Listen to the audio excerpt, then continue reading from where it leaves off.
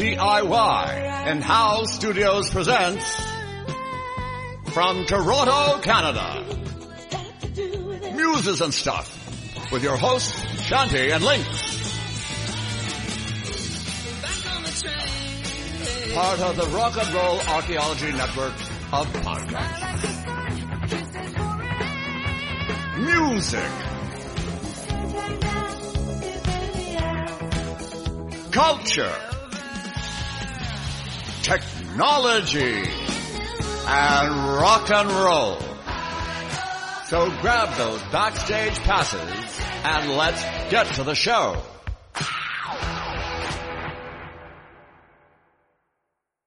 Yeah, I may do Nancy Spungen next. Do like a real crazy one. Does she have a book? No, but her mother wrote a book.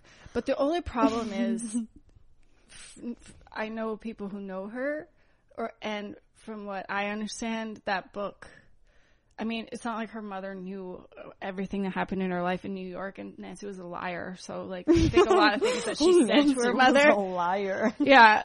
So, like, they're like, all these things are untrue, but, I mean, I can still use that book as a base and then, mention that. Well, that sounds fun. You heard it sneak peek there, folks, on an upcoming Muses and Such episode. Yes. Speaking of which, yes, you're listening to the Muses podcast all about the Muses. Yeah. Speaking of Muses, I found out this really cool random story. I'm so excited to hear it. Yes. It was sort of David Byrne week a couple weeks ago for me. Biggest regret of my life is that I didn't get tickets to that show. What was I thinking? It was unbelievable. What was I thinking? I have never seen a show like that. David Byrne comes to Toronto, amazing venue, and I just don't get tickets. Yeah, that's going down as one of my biggest regrets. It was crazy. The entire band was up dancing the whole time. He had multiple drummers, each with one drum. They all danced. They all moved. It was all choreographed from beginning to end. It was so much fun to watch. It was the most unique performance I've ever seen, probably. It was really cool. Amazing. And before, I worked 2 nights of that, so I got to see it twice, and it was unbelievable. And the night before that started, I got to go see True Stories, which is a film. Yeah, David Byrne, he wrote and directed and starred in it. And there is a co-writer credit to a guy named Stephen Tobolowsky. If you look him up, you probably recognize him. He's like a character actor. He's in a lot of stuff. Mm-hmm. He's in a lot of stuff.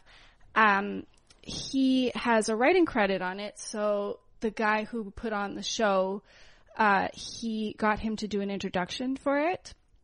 And he talked about how he didn't really write too much of it or anything, but he still got the credit. And he talked about his friendship with David Byrne and how David Byrne was fascinated with him because apparently this guy, Steven, can read people's tones. That's what he called it. He can't see things, but he has I guess a psychic kind of gift. Like he gets tones from people and he can I don't want to say guess, but he can feel things off of people and usually he's correct. And just like Elvis. Yeah. So, of course, David Byrne was fascinated by that aspect, and he decided to put a character in the film that can read tones. And because it's a musical, there is a song that the character sings, and it's about this character, and the song is called Radiohead. And that is where the band Radiohead got their name as well. So, holy moly. Yeah. So, definitely, when you said that you had a Muse story related to David Byrne, I definitely didn't think you were going to show me a picture of a balding older gentleman who is balding with glasses. No. Isn't that so random though? And I knew that Radiohead, I knew that they named their band after Talking Heads thing, but then I didn't know specifically it was from this movie, True Stories. And this guy, Stephen Tobolowsky, he is the real Radiohead. So there you go. Good one. Random news story there. I like it. Thank you very much. Now I'm going to take it way back because we're going to the 60s. I'm going to tell you all about Grace Slick. For this episode, I read her memoir. It's called Somebody to Love. You know, the name is familiar to me, but I can't think of a photo or No like way. I can't. Yeah, I mean, you kept saying Grace Slick over and over again, and Okay, so Jefferson Airplane. okay. Somebody to Love. White Rabbit. Yes. When the truth is found to be lies, and all the joy within you dies. Don't you want somebody to love?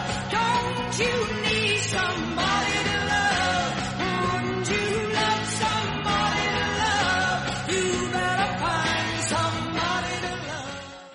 So Grace was one Okay, of the wait. coolest. So that voice then Yes. at the beginning of our intro that the Rock and Roll Archaeology made for us Yeah. is hers. It's the first song that you hear in the intro for Rock and Roll Archaeology. She has one of the best voices, most unique for sure. Speaking of that, I think it's probably important to let people know, especially if they are listening from the Rock and Roll Archaeology Network iTunes, they release one of our episodes every 2 weeks. We release every Wednesday, but then we decide in 2 weeks which episode to send Rock and Roll Archaeology. So if you guys want more of what we're putting out, then you can come over to our iTunes or go on our website and listen every single week. Otherwise, we just sort of send one randomly, or it's hard to say like which one we like better, but if you are really liking what you're hearing and you're listening from the Rock and Roll Archaeology, then that's where you want to go. And if you don't like what you are hearing on the Rock and Roll Archaeology and you're like, why is this all of a sudden the Muses and Stuff show? Then as a Canadian, I feel compelled to apologize. So, Okay, yeah, you just showed me a picture of Grace Slick. She's beautiful. oh yeah. She had a really fascinating life. Her book was really interesting. It was usually when you read memoirs, they're ghostwritten by someone as well, right? People who aren't authors tend to need a little help sometimes putting together their story. For sure. And usually, I guess what I'm trying to say is with Grace's book, I really felt like I was hearing her voice. She's very sarcastic and she's got this like humor to her that might be off-putting to some people, but is also funny to others. And What year was the book written? I believe it was written in the 90s. Cool. Late 90s. Cool. Like 98, 99. I really could hear her distinct voice, which was really cool to read a book because usually, with some memoirs, even good memoirs, you don't hear like, that's exactly how they would have said that sentence. That's exactly with her. It was like she was telling me her story, which was cool. So I'm going to tell you her story now. She was born October 30th in 1939. Wow. She begins her book with this little credo that she's followed when she was young, and that sort of sums up her personality. It is, say what you mean what you say, and throw a joke and a song in the mix now and then. Love it. So, yes. Agree. She was born Grace Barnett Wing in Chicago in a suburb called Highland Park. Her parents were Ivan and Virginia. They met at the University of Washington. I believe her mom had dreams of fame and worked in Hollywood and in nightclubs for a while, like as a singer, but she gave up those dreams because it wasn't exactly respectable because she married this investment banker, and an investment banker's wife, they don't do those kinds of things, especially back then. When Grace was 3, her dad got a job or a job transfer, and they moved to LA for a few years. And then once Grace was 6, there was another transfer that took them to San Francisco. I wish my dad got a job transfer to LA. Do you know where my dad got a job transfer to? No. The Yukon. Oh no. No, that's like the opposite direction of where you want to go. The Northwest Territories. Well, Grace had a great, happy childhood. She was a very outgoing child. She had a wild imagination. She really loved reading and playing out the adventures in her books. When she was 7, she joined this weekly art class, which comprised of her and about 10 elderly women. Cute. She really loved art. She loved acting, becoming different characters to amuse her family and friends, one being Alice in Wonderland. That will come back later. When Grace was 10, her brother Chris was born.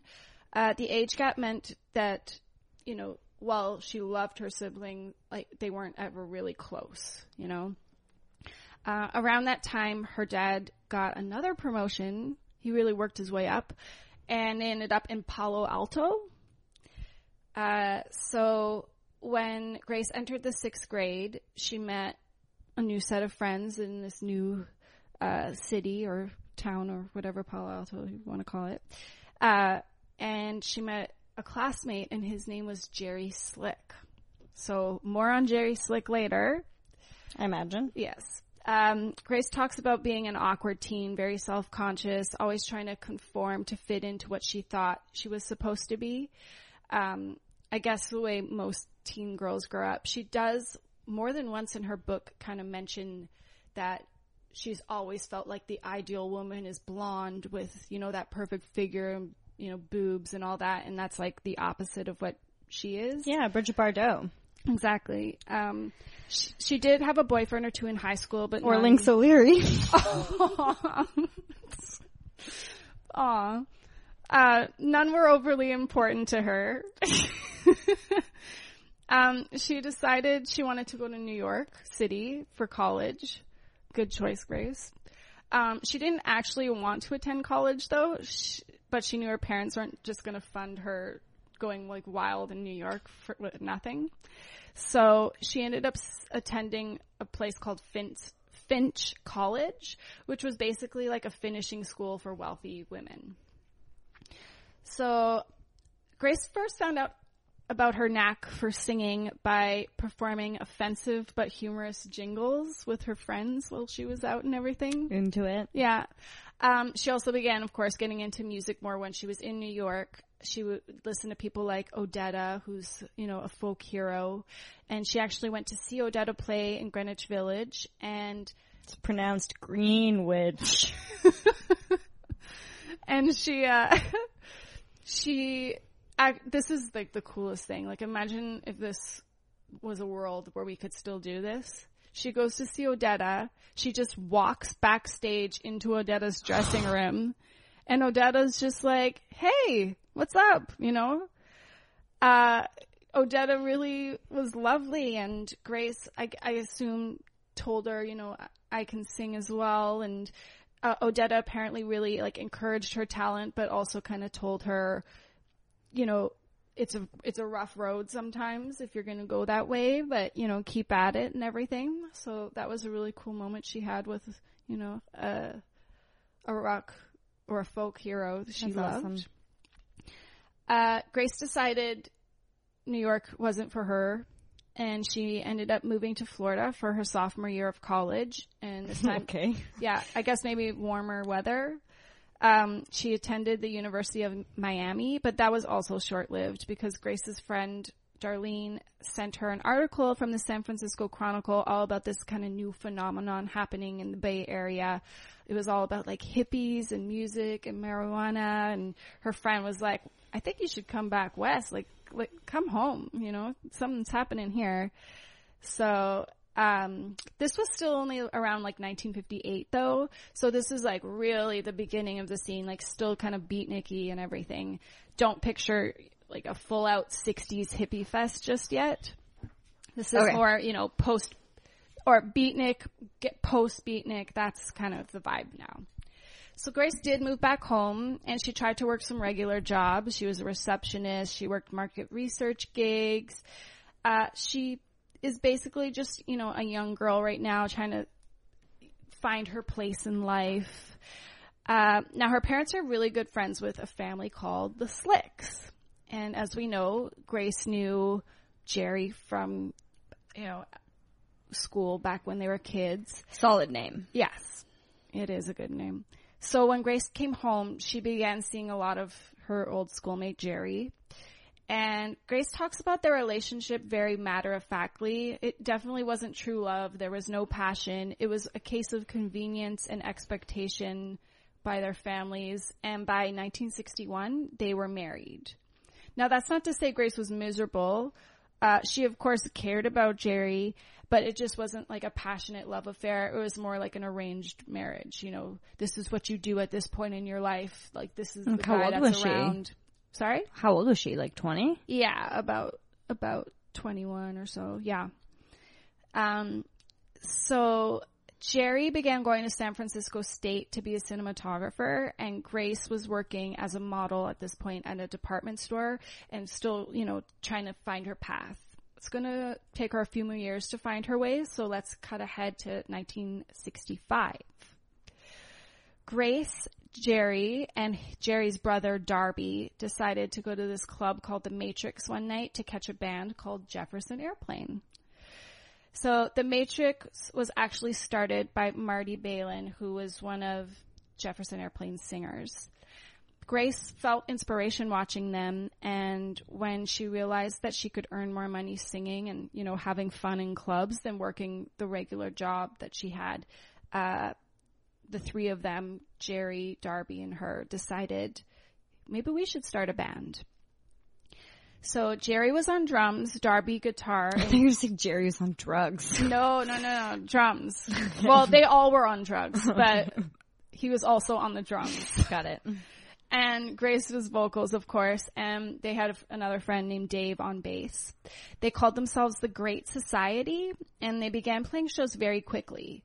They were a politically charged band. They wrote songs that, fit the times and kind of grew a pretty good fan base over the next year.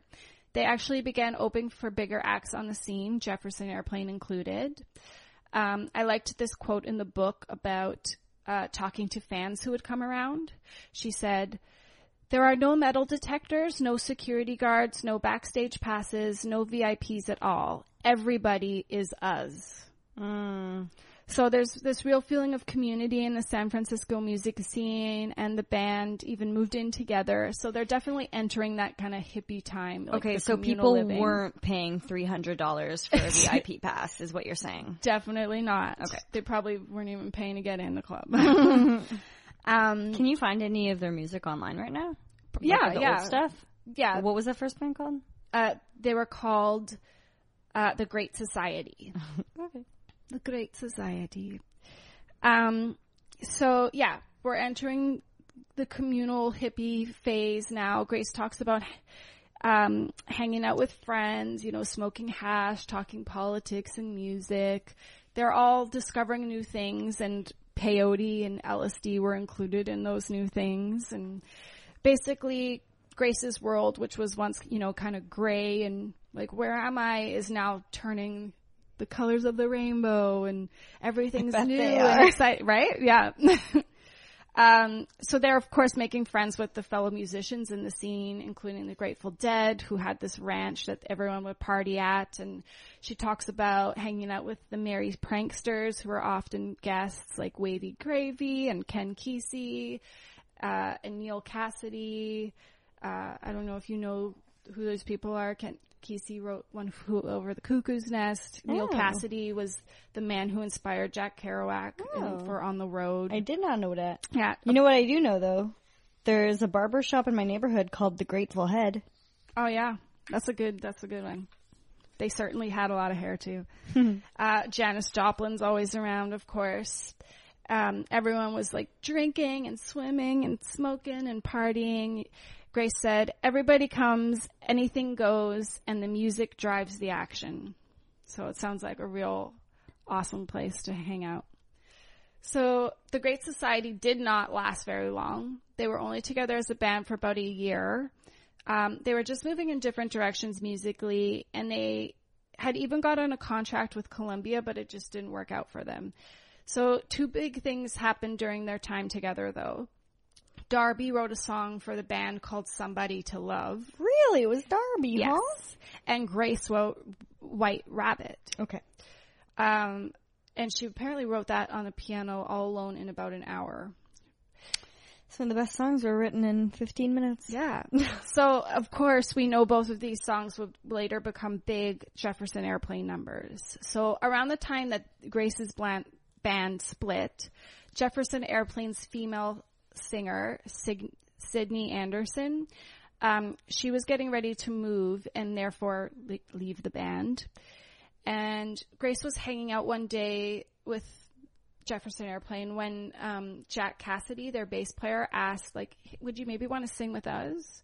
So Grace was like thrilled by the idea, and she was just beginning to rehearse with them while Sydney was still around kind of finishing up her last shows. But one night Sydney didn't show up and Grace was there, and they were like, well, it's your turn. So Your time Yeah. has Grace says she was scared shitless because she hadn't rehearsed much, and by then Jefferson Airplane was a pretty big band on the scene, and she couldn't hear a word she sang that night, and she never lost the fear while up there, but she got through it, and they stepped up the rehearsals, and she was part of the band now. It was a good fit. So the band had already put out an album by this point. They were working toward their second, which would be, of course, Grace's first time in a studio, which was, fascinating and exhilarating for her. The album that they were working on would be called Surrealistic Pillow. And not very such a 60s, great name. very I mean, 60s. it's no Jerry Slick. Of course, Grace was very happy that she could offer the band those two amazing songs that came out of her Great Society time. They went to LA to record at RCA, and they were all staying at a cheap hotel called the Tropicana on Santa Monica Boulevard.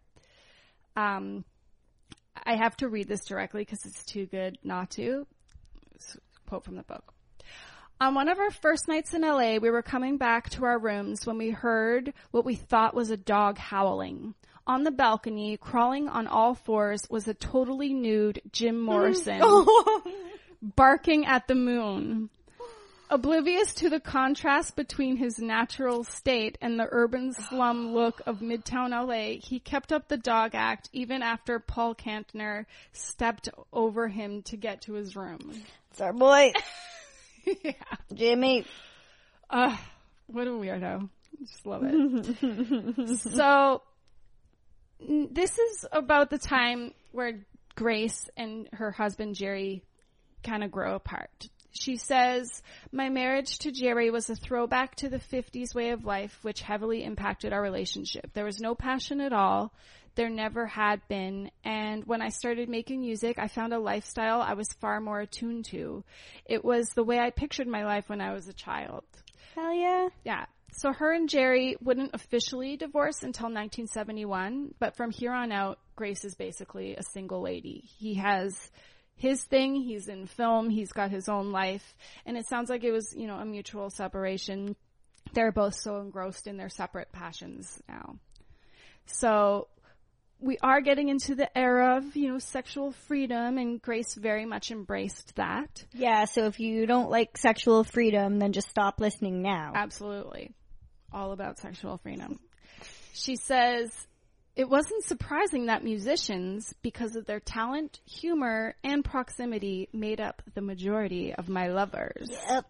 Yes. So while they're recording in LA, Grace has a fling with her bandmate, the bass player Jack Cassidy. Grace's next lover was Spencer Dryden, who was Jefferson Airplane's drummer at the time. It's a bit close, Yes. but all right. They actually dated for a while and even lived together. Spencer also became a muse himself. Grace found inspiration from their time together. She wrote a song about him called Lather. In her book, she says, I loved all the men in Airplane, and I made love to all of them. Nice. Yes, at least the original lineup, except Marty, I should say. Poor Not Marty. Don't know why that never happened. So soon the band began touring the States. Now, Grace was a badass on stage, and she was known for some wild shenanigans, some of which she mentions in the book, Like, she'd handle asshole rude hecklers and like rude guys in her own unique way. On a friendlier night when some guy yelled, "Hey, Grace, take off your chastity belt," she yelled, "I don't even wear underwear," and like lifted up her skirt to prove the point. Another time they played the Whitney Museum to a crowd of like stuffy, rich, patrons. And it was her first time getting a cordless mic. And she decided to have some fun by insulting the crowd before the band even got on stage. Right. She said, "Hello, you fools. You got your Rembrandts on the mantle and a Rolls in the garage, but your old man still wouldn't know a clitoris from a junk bond if you had the guts to show him your twat in the first place." Oh. So Grace does it. Zing! Yeah. Grace does admit that most of her outrageous behavior was influenced by the drugs and alcohol she was consuming at the time. She consumed, everything: LSD, coke, methadone, marijuana, and alcohol was definitely her like number one go-to, which would become an issue for her later. And just for the record, you pronounce it clitoris? Clitoris. Clitoris. She says, "Fortunately, our audiences were usually as fucked up as we were, so they pleasantly went along with whatever was happening." So things are going well for the band. Surrealistic Pillow went to number 3 on the Billboard charts, and soon they're going to head back into the studio to record their next album, which was called After Bathing at Baxter's. They had really unique titles. And a year later, they released their 4th album, Grace's 3rd, Crown of Creation. Okay. So when they weren't touring, they were doing what most West Coast musicians were, hanging out either in San Francisco or in Laurel Canyon. Oh. So she talks about some of our favorites. I want to go to there. Yeah, right? She talks about Zappa. She says... I was just going to say Surrealist Pillow was like right up Zappa's alley. Oh, yeah. Frank's house looked exactly like a troll's kingdom. Fuzzy-haired women lounged in long antique dresses, and naked children ran to and fro while Frank sat behind piles of electronic equipment, discussing his latest ideas for orchestrating satirical hippie rock music. If you're wondering if Grace mentions groupies, she does, though she seems a little ill-informed. She said, "Laurel Canyon had its own particular form of budding artists, a group of girls who worked in plaster. These artists, known as the Plastercasters, got their hands on more dicks than well-known groupie Pamela Des Barres, or me, or anybody else for that matter." Touting their casts of rock star penises as sincere artistic endeavor, these girls managed to lure more than a few willing subjects. No surprise there, of course. What big egoed rock star wouldn't want his cock immortalized in soapstone? So Grace says, these stories are legendary, but she's never actually seen the results, and kind of makes a joke about sending her information on them. So hopefully, since her book has come out, someone has informed her about Cynthia Plastercaster, that she wasn't from Laurel Canyon. She was from Chicago, and, a little more about the GTOs and everything. And, of course, her casts still do exist. Mm-hmm. So hopefully Grace has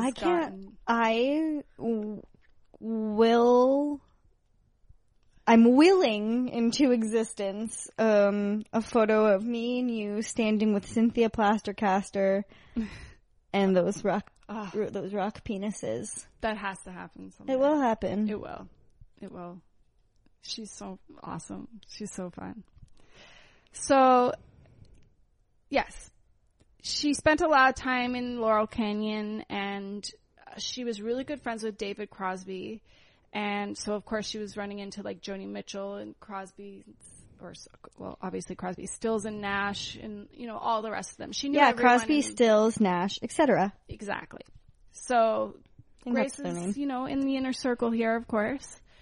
Grace talks a little bit about her friendship with Janis Joplin in the book, though not as much as I expected. She talks about their famous photo shoot with Jim Marshall and how, to play a joke on him, they decided instead of being their, fun selves, they refused to smile and kind of stood there stony-faced and all serious. But of course, great photos came out of the session. Of Janis, she says, Janice felt like an old soul, a wise-cracking grandmother whom everybody loved to visit. She knew more than I did about how it was, but she lacked enough armor for the inevitable hassles. She was open and spontaneous enough to get her heart trampled with a regularity that took me 30 years to experience or understand. There's only about 2 pages about Janice and nothing about her passing away or anything. But since they're, forever linked through photos and everything, I just wanted to throw that part in as well. Yeah. Do you have a favorite Janis Joplin song? No, I don't think I do.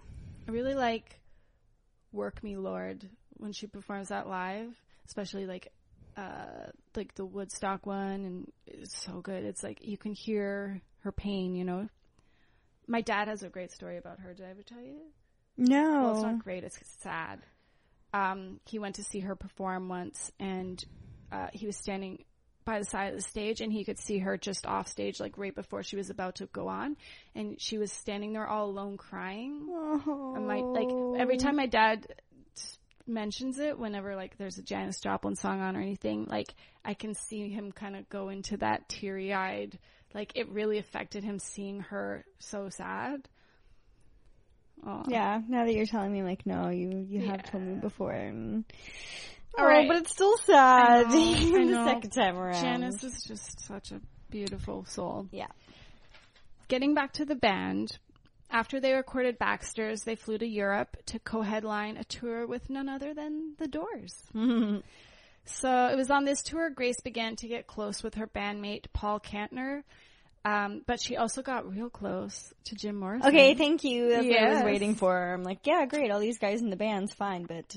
Like literally every other woman alive, Grace was attracted to Jim's strong presence. And after one night on the tour, she plucked up the courage to knock on his hotel door.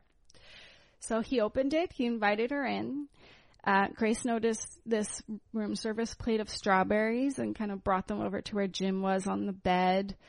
And Grace sat them down, and Jim picked one up and squeezed it until it like turned into juice into his hand and kept repeating it while laughing.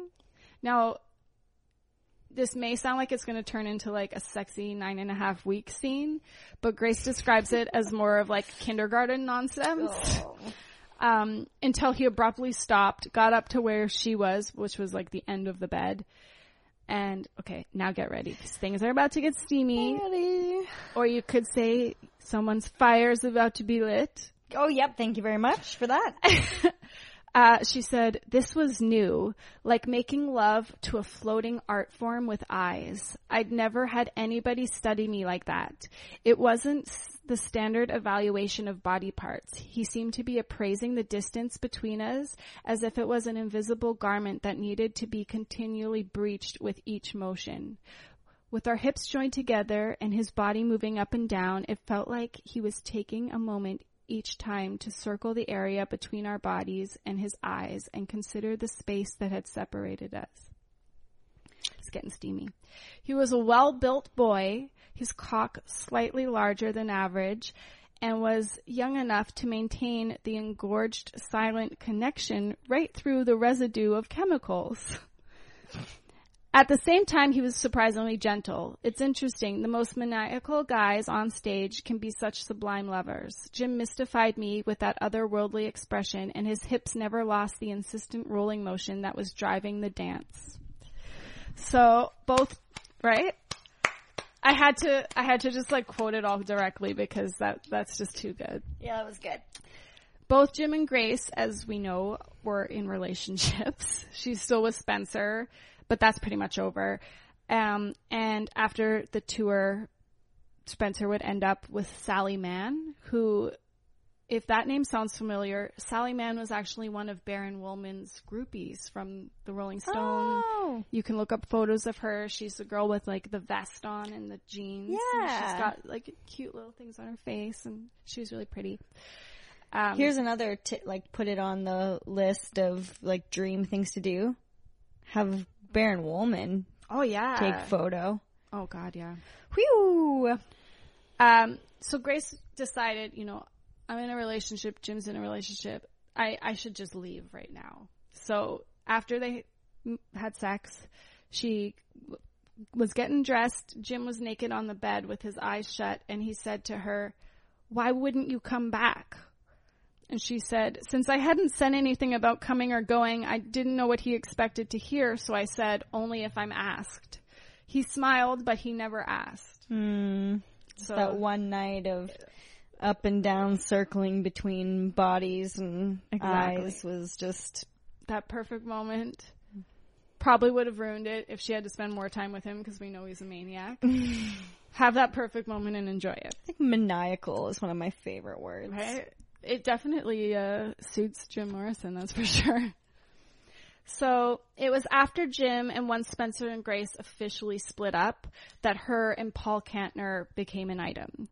So we'll get back to that, but let's first talk about Jefferson Airplane's involvement in 3 of the biggest music festivals in the 60s. Woodstock? Yes. The first one was before Woodstock, though. Wait. Fuck, I don't know. Okay. The first happened in June of 67, and that was Monterey Pop. Okay. So I wouldn't have guessed that. big festivals like this are normal now, but back then they were quite a special thing to be involved in, and especially, you know, if it ran smoothly as Monterey did. Though Monterey did experience financial issues, she mentions Jefferson Airplane and some other bands never got paid. Grace did love the experience, as well as seeing so many great acts. The standout performance of that concert was, of course, Jimi Hendrix, who ended up setting his guitar on fire. That was that performance. In the Monterey Pop documentary, during Jefferson Airplane's part, you can see Grace lip singing to the song Today of theirs. It's Jefferson Airplane, but that's actually a song that Marty sings. And she mentions that Marty was maybe not at all that pleased that it appears that Grace is singing the song in the documentary and not him, since it's But it's him his singing. voice? Yes. But it looks like she's singing. Yes, 'cause but she's- wouldn't people know that she's not singing? Are their voices Yes. similar enough? No. Oh, okay. But apparently, I don't know if it was an editing mistake or what, but I guess because she was getting the attention still. Okay. So 2 years later, Jefferson Airplane would take the stage at Woodstock, like you mentioned. So while Woodstock is remembered as this great success, the festival itself was pretty much a disaster.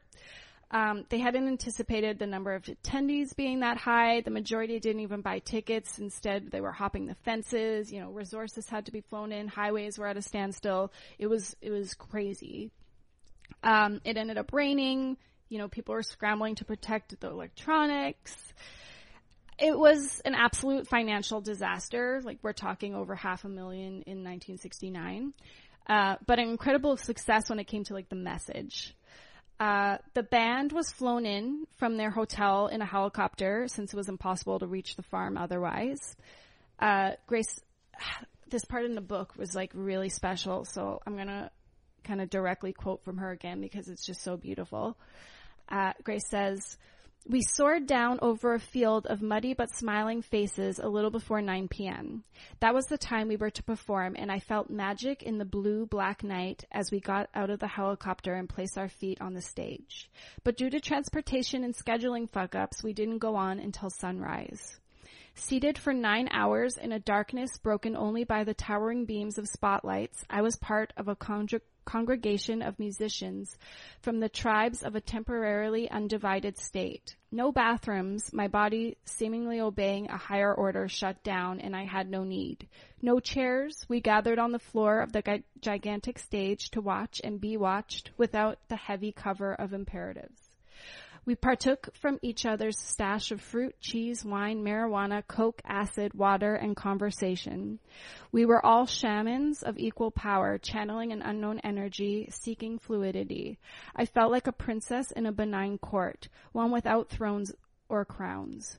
I could see royalty in every direction. The audience was just more of us. The performers were more of us. So much of Woodstock's appeal was the chance to simply come together and touch what we knew had already taken birth. It was something that had formed from the energy of the invisible collective consciousness. It was our turn. We were ready to breathe, ready to celebrate change." That's so nice. And especially that idea of togetherness and like no real separation, us and them. Yeah. Because, it wouldn't take too long after that before the rock and roll egos came in and there was Absolutely. a huge separation. Yeah. And it is us and it is them. Yeah. And we are up high and they are down low. And that separation still continues. Oh, for sure. She says more beautiful things about the experience, but I'll leave that for people who want to read the book. I just thought that was so magical. Now, the third festival was, of course, the notorious Altamont. Yes. Altamont. Yes. That's what I was thinking. And I was like, oh no, maybe it wasn't until a little bit later. But yeah. So, for those who may not know the history of Altamont, let me fill you in a little bit.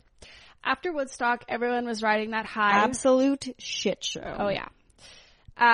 They thought it would be this amazing experience if they could bring what happened in New York over to the West Coast.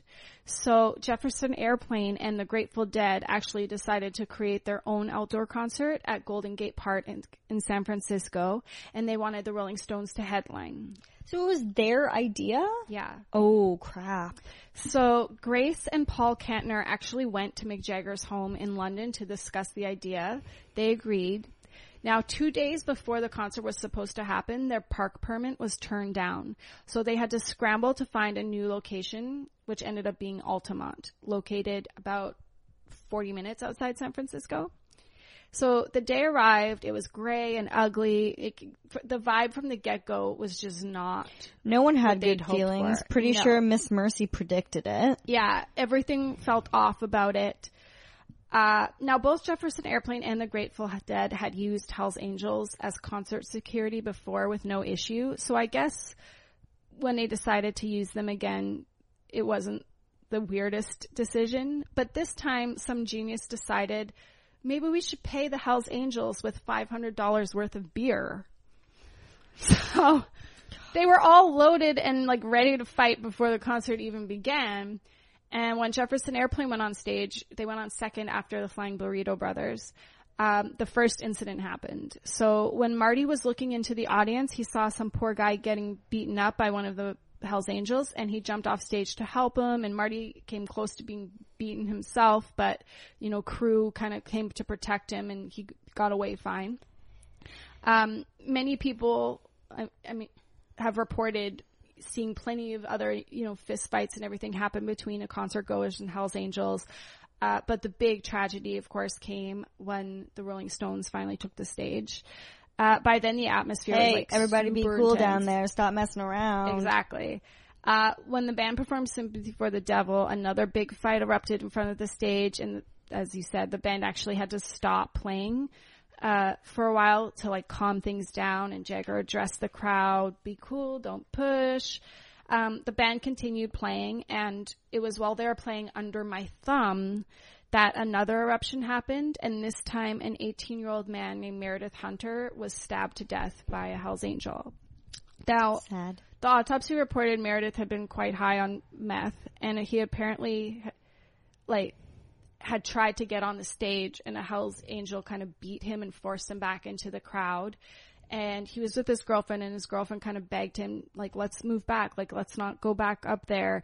But instead, he went toward the stage again, and this time he had a pistol with him. And he took out the pistol, and that's when the Hells Angel stabbed him. That Hells Angel, his name was Alan Passero. He ended up getting acquitted for the murder. The craziest part of all of this, of course, is that the Maisels, who are an incredible documentary team, they're brothers, they have, all their documentaries are worth watching, but they were filming all of this. So there's a documentary called Give Me Shelter, and all of this is in there. You can see everything happen. I highly recommend checking it out if you haven't. I also looked on YouTube, and both Jefferson Airplanes and the Stones sets are on there, so you can watch some of the performances and sadly, the murder occur. Also, go to the Please Kill Me website, and you can read about Miss P's story that has to do with Altamont. Yeah, she was there. So Jefferson Airplane had just gotten into a helicopter when the murder happened and could see the chaos from below, but only found out about the murder after the fact. Ralph Gleason from the San Francisco Chronicle wrote about Altamont after, and he said, "In 24 hours, we created all the problems of our society in one place: congestion, violence, and dehumanization. The name of the game is money, power, and ego." So this happened only months after Woodstock, like right at the end of 1969. And of course, many consider this, along with the Manson murders, as like a turning point of like the death of like the peace, love, hippie dream. And Yeah, that happened in August, eh? The Manson murders? Yeah. I think people are sort of, I saw some posts being like, oh yeah, we're getting, it's August. It's Yeah. about that time. I think it happened like in a few days from now. Yeah. So in 1970, Grace got an invitation to the White House. Nixon was president. His daughter Tricia had gone to the same finishing school, Finch, in New York as Grace, though not at the same time as when Grace was there. It was a miracle she got the invite, since she was known as like a lefty, as they called it. But she did get this invitation, and she figured it would be the perfect opportunity to kind of like shake things up. So she invited her good friend Abby Hoffman to be her escort. So for those who don't know who Abby is, he was a political activist, very against the war, like all Nixon stood for. He was part of the Chicago 7 or 8, if you count the other one that wasn't part of the trial. Really interesting history. Abby Hoffman, he's fascinating. I highly suggest, if you want to dive into 60s history, look him up. He was quite influential. He wrote a book back then called Steal This Book, which a lot of people did, and like a lot of bookstores didn't carry it, which was basically about teaching people to live without money, like how to fight the government, that kind of thing. So he was like the FBI had plenty of stuff on him, like CIA probably, like you get the point. Yeah. So Grace and Abby headed to the White House on a mission to spike Nixon's tea with acid. Now, unfortunately, they were unsuccessful, because even with her invite... Nice idea, though. Yeah. I mean, that's such a 60s idea, too. Like, let's spike Nixon. She had this invite, but security ended up turning her away because they were deemed security risks. Rightly so, apparently. Nice instincts. Well, Abby was turned away. Grace kind of refused to go in without him. It would come as no surprise to anyone that since Jefferson Airplane was, considered a political band and disagreed with the way the government was running things and everything, they often got hassled by the cops on tour. They were often busted for like everything imaginable. In her book, she goes over like so many different things: smoking pot, having paraphernalia, saying fuck on stage. Grace got maced by the cops once for standing up for a friend who had just got maced by the cops. I would get maced for you. I would get maced for you. Oh, Fuck them. mace me. Happier news, though. Grace and Paul, they were now living together. They decided, let's start a family. Let's have a baby. So on February 25th, 1971, their daughter, China Kantner, was born. There's a famous rock and roll legend here. Even after going through childbirth, Grace was still, packing her sarcastic humor. And when the nurse asked her what her baby's name was, Grace replied, God. We spell it with a small g because we want her to be humble. Oh, that's good. Now, the nurse asked her to repeat it, so she did, and the nurse did not get Grace's sense of humor, and she actually wrote God down on the sheet and then promptly called the San Francisco Chronicle, which published the announcement of the birth with God as the name of her kid. Oh, brother. Yeah. China isn't the only collaboration that happened between Grace and Paul. From 1970 to 1973, they released 3 albums together, like separate from Jefferson Airplane. One of the albums, called Sunrise, features their baby China on the cover. And of course, Grace wrote a song about her little muse called China on the album. Okay, can I just say this one Yeah. thing? Can I just say this one thing? whatever you want. I put that post up about what music video was involved in your sexual awakening, and somebody wrote China Girl by David Bowie. Have you ever seen that video? Yeah, that's a weird one. Mm-hmm. So, not what I was expecting, and I'm Bowie's watching a the good video choice, going, but that's an holy interesting moly, one. this video would not be okay by today's standards. But I do see at the end, there was a scene where he was rolling around on the beach, and you could see his tongue going into her mouth, and I get that. okay. But he actually takes his fingers to the corners of his eyes at one point. and- Yeah. Oh, yeah. I think Iggy Pop also did that song. I think Iggy Pop might have written it, or they collaborated. I'm pretty sure for that number. She says, Yeah. So Jefferson Airplane released albums in 71 and 72, but by then the band was kind of restless and no one seemed to vocalize it, but they were all kind of looking toward the future and, other possibilities, should we split? What's going on? They even had a song on one of their albums titled Third Week in Chelsea. That's about them wanting to break up, but not knowing how to. This ended up kind of being a dark period for the band and for Grace, who was now turning a lot more toward alcohol and cocaine to kind of numb her feelings over the situation. Finally, the decision was made to move on. That was around 1972. Of course, not all of them moved on completely. Basically, a couple of them formed their own band called Hot Tuna, and Grace, Marty, and Paul, along with some of their friends, would soon form Jefferson Starship. So on Starship, yeah, right? They go into the 80s and everything as Starship. Right. So on Starship's first tour, Grace would meet the next important man in her life, their new lighting director named Skip Johnson. At the time, Skip was 22, Grace was 34. She was also still with Paul, but she just couldn't resist Skip. She was able to have a tour fling with him under Paul's nose because Paul dismissed Skip as gay simply because Skip had dressed up like a woman for his 23rd birthday, and that was enough, I guess, for Paul. Gay. Yeah. People do one thing one time. And Yeah, exactly.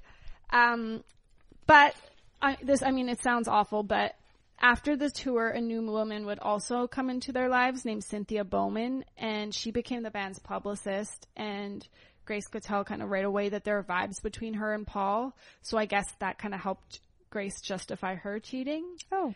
I don't think Paul ever married Cynthia, but they did end up dating for a long time, and she would have Paul's second child, giving China a half-brother named Alexander. But that happened 5 years later, so not right away. One interesting thing Grace talks about in her book is the relationship she has with her ex's next loves. Her ex's new girlfriends. Okay. She remained friends with both Cynthia and Sally Mann. She says, one of the strongest bonds you can have with a person is the love of the same man. Jealousy is useless. The attraction both of you have for the same individual means you have a strong interest in common. So why not create a friendship instead of going on sucking on old resentment? Sure. That's one way to look at it. Yeah, I totally agree. I share some exes with friends. Oh, yeah? I share one ex with one of my best friends. But every time his name comes up, we will just kind of look at each other and just shake our heads and squint our eyes. That was a mistake. Yeah. That's just the general feeling with my friends with shared exes as well. Actually, this summer, I went and spent time with one of my best friends. And it was a girls' weekend. She said, oh, this girl's coming over. And actually, she dated so-and-so after you. Yeah. He was, with her as our relationship was ending. Mm-hmm. So during that time when we were in it, I was, angry at her, let's say. Like, I didn't even know who she was. 'Cause Yeah. she wasn't even, like, from town, really. But then afterwards, I just felt bad for her because I knew probably what he had put her through.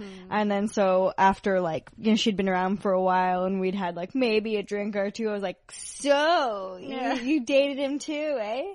And she just went off on, like, he wasted a year of my life. What? He was awful. And I was just like, That's the thing, right? Like, it's the guy that's usually the problem. It's not, like, it's their choice. Yeah. So, Yeah. Unfortunately, Grace didn't deal with the Skip Paul situation in the best manner. Paul only truly found out about the affair when John, their drummer, informed him about it. Grace really didn't do much to hide it from the band, and that no doubt put them in an awkward situation, and I guess finally he couldn't take Paul looking like an ass anymore, you know, on tour. This led to Skip being fired and Paul and Grace calling it quits. They remained friends and they never had any, you know, custody battles or anything like that.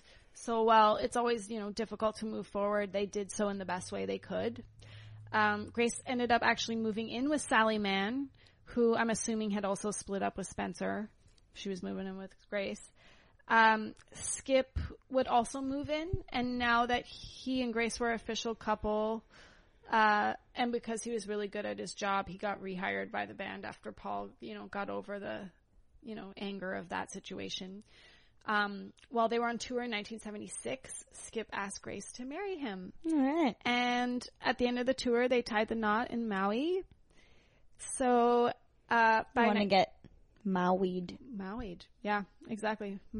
Married in Maui? Married or Maui'd Maui. in Maui'd and Maui. By 1978, Grace was at another low point when it came to the band and was acting out on stage, getting really wasted, being angry with the crowd, the band, everything. She decided it was time for her to leave.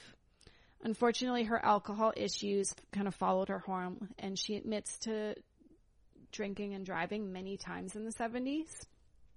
Something she obviously regrets. And So did my mom. Yeah.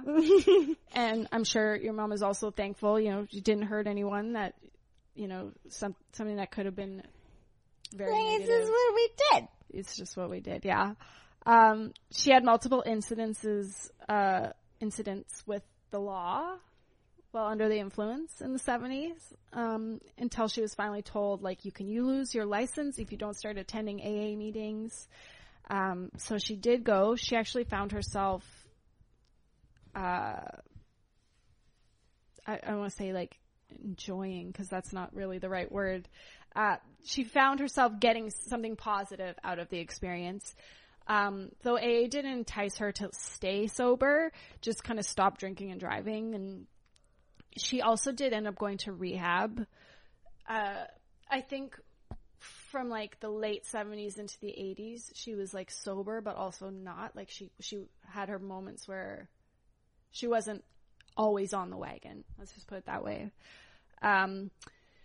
Grace actually released a solo album in 1974, going back a few years, titled Manhole. And during all of this, she began working on her next one during like her battles with alcohol, called Dreams.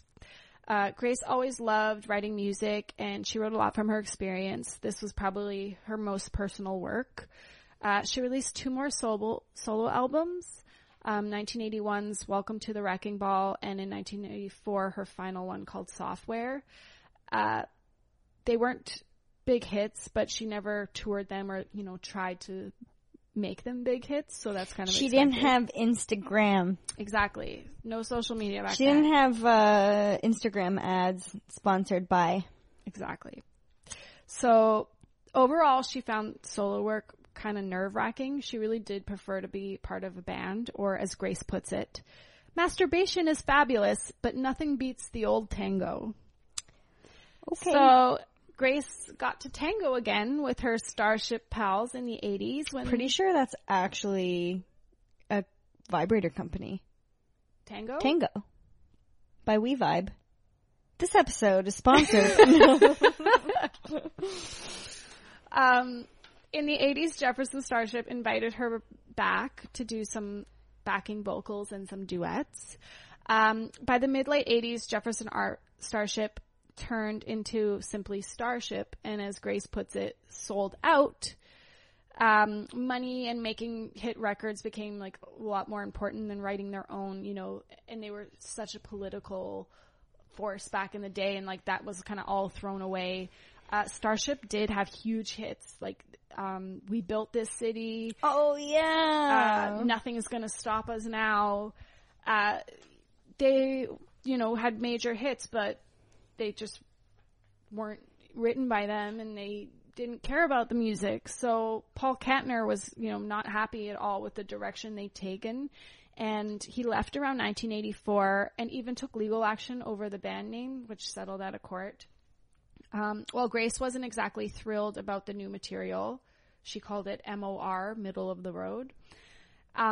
She was in a better place by then after rehab. I believe she was sober for like at this point. She was happy, kind of enjoying what she called an easy ride. So she was like, let's just do it. And Skip became their lighting tech again.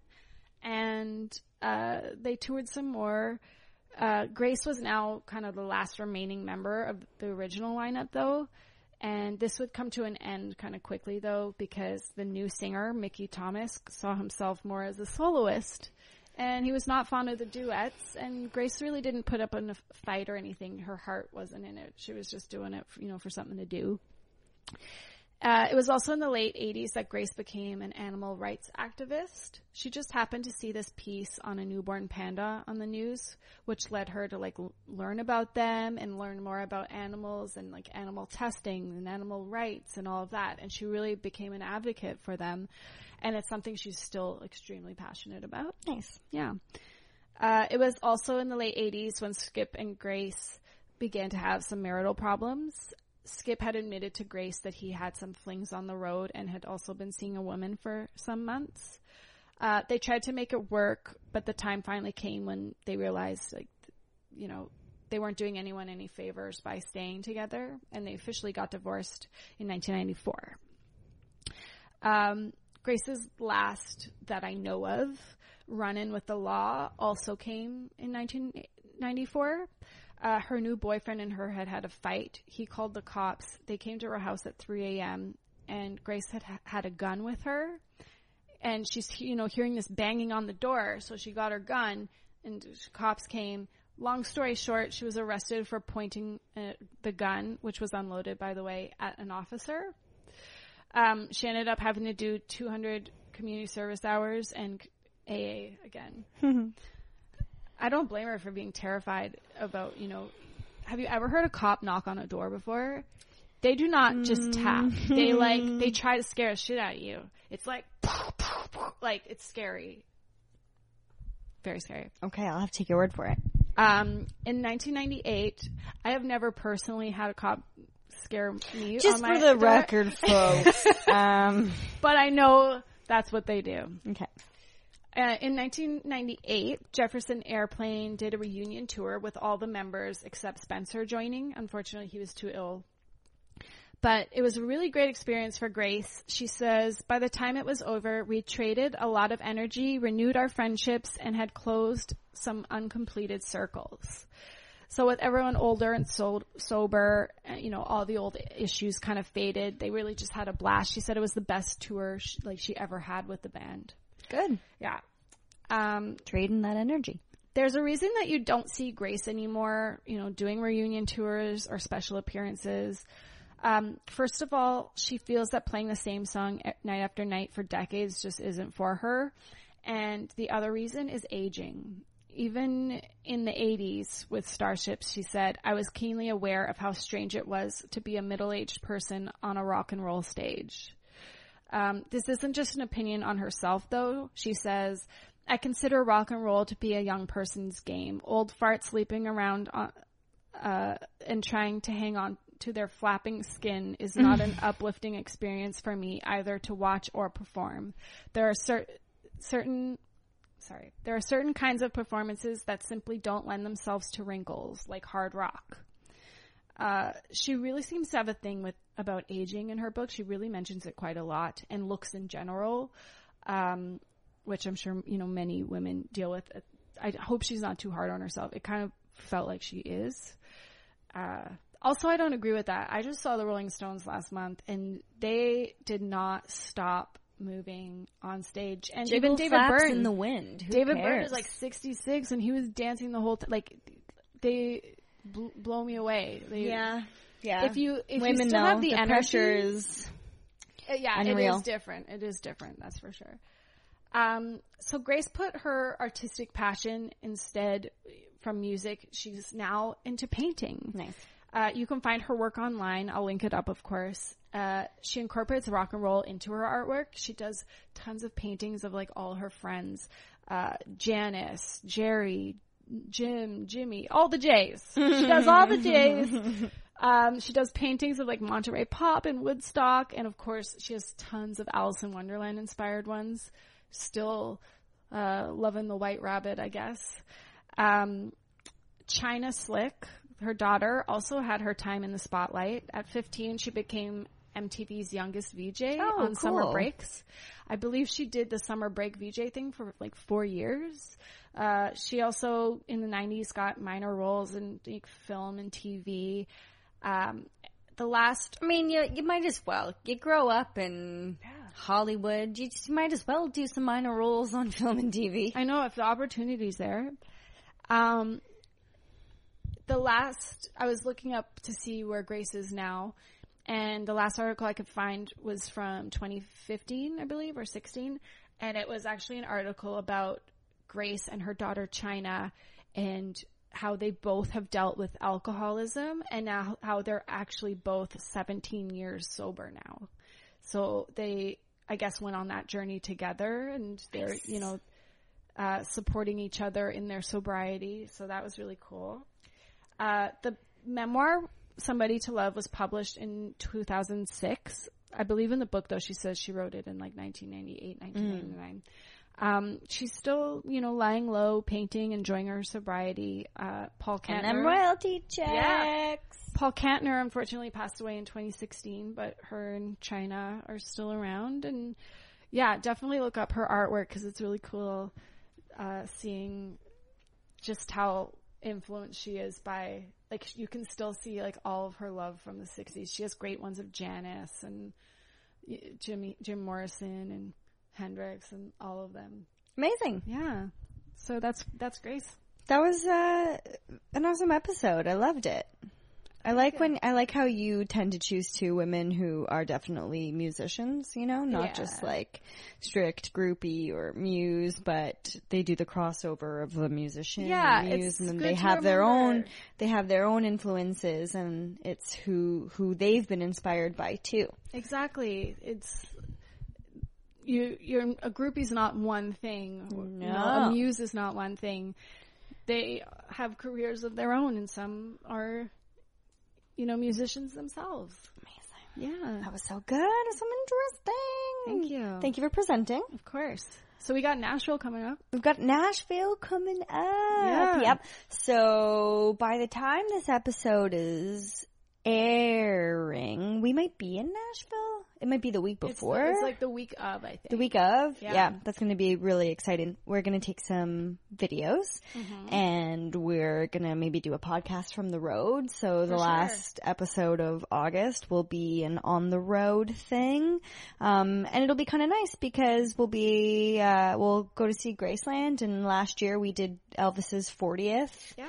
We got another Elvis related one coming up.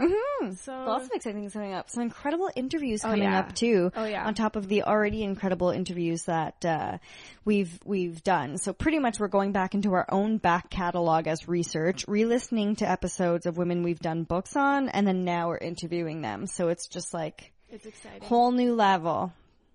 So thanks everybody for listening. Yeah. And rate, review, subscribe. Check us out. La la la la la la. Twitter and Instagram. And Yep. Cool. Okay. Thank you so much, everybody. See you next week.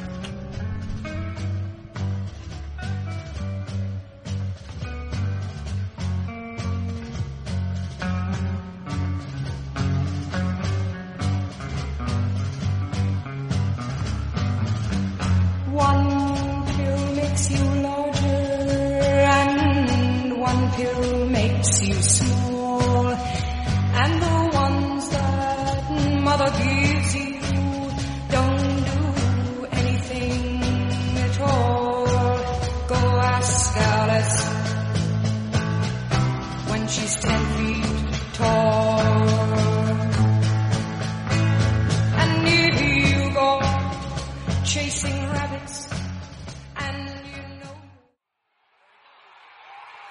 News in the South is produced by Chantal Lemieux and Link Solar. All songs can be found for purchase on iTunes, Spotify, or Google Play. Please purchase these great and important tracks. Please visit rockandrollarchaeology.com for more information. It's NFL draft season, and that means it's time to start thinking about fantasy football. FantasyPoints.com features industry-leading experts and prognosticators using proprietary hand-charted data to help you score more fantasy points. FantasyPoints.com is the place to go for whatever kind of fantasy football you play. Whether you play fantasy football, daily fantasy sports, or do a little bit of everything, Fantasy Points has the meticulously researched content to guide you to victory. And why wait for the fall? Fantasy Points also covers the new spring football league, the UFL. Join the guru, John Hansen, Scott Barrett, Joe Dolan, and other massive names in the fantasy football universe with an exclusive offer. Use code Pantheon for 15% off any Fantasy Points package, including the all-in package, with access to every article, tool, and data nugget that Fantasy Points has to offer. That's FantasyPoints.com and code Pantheon for 15% off at Fantasy Points. FantasyPoints.com. Code Pantheon. Score more fantasy points.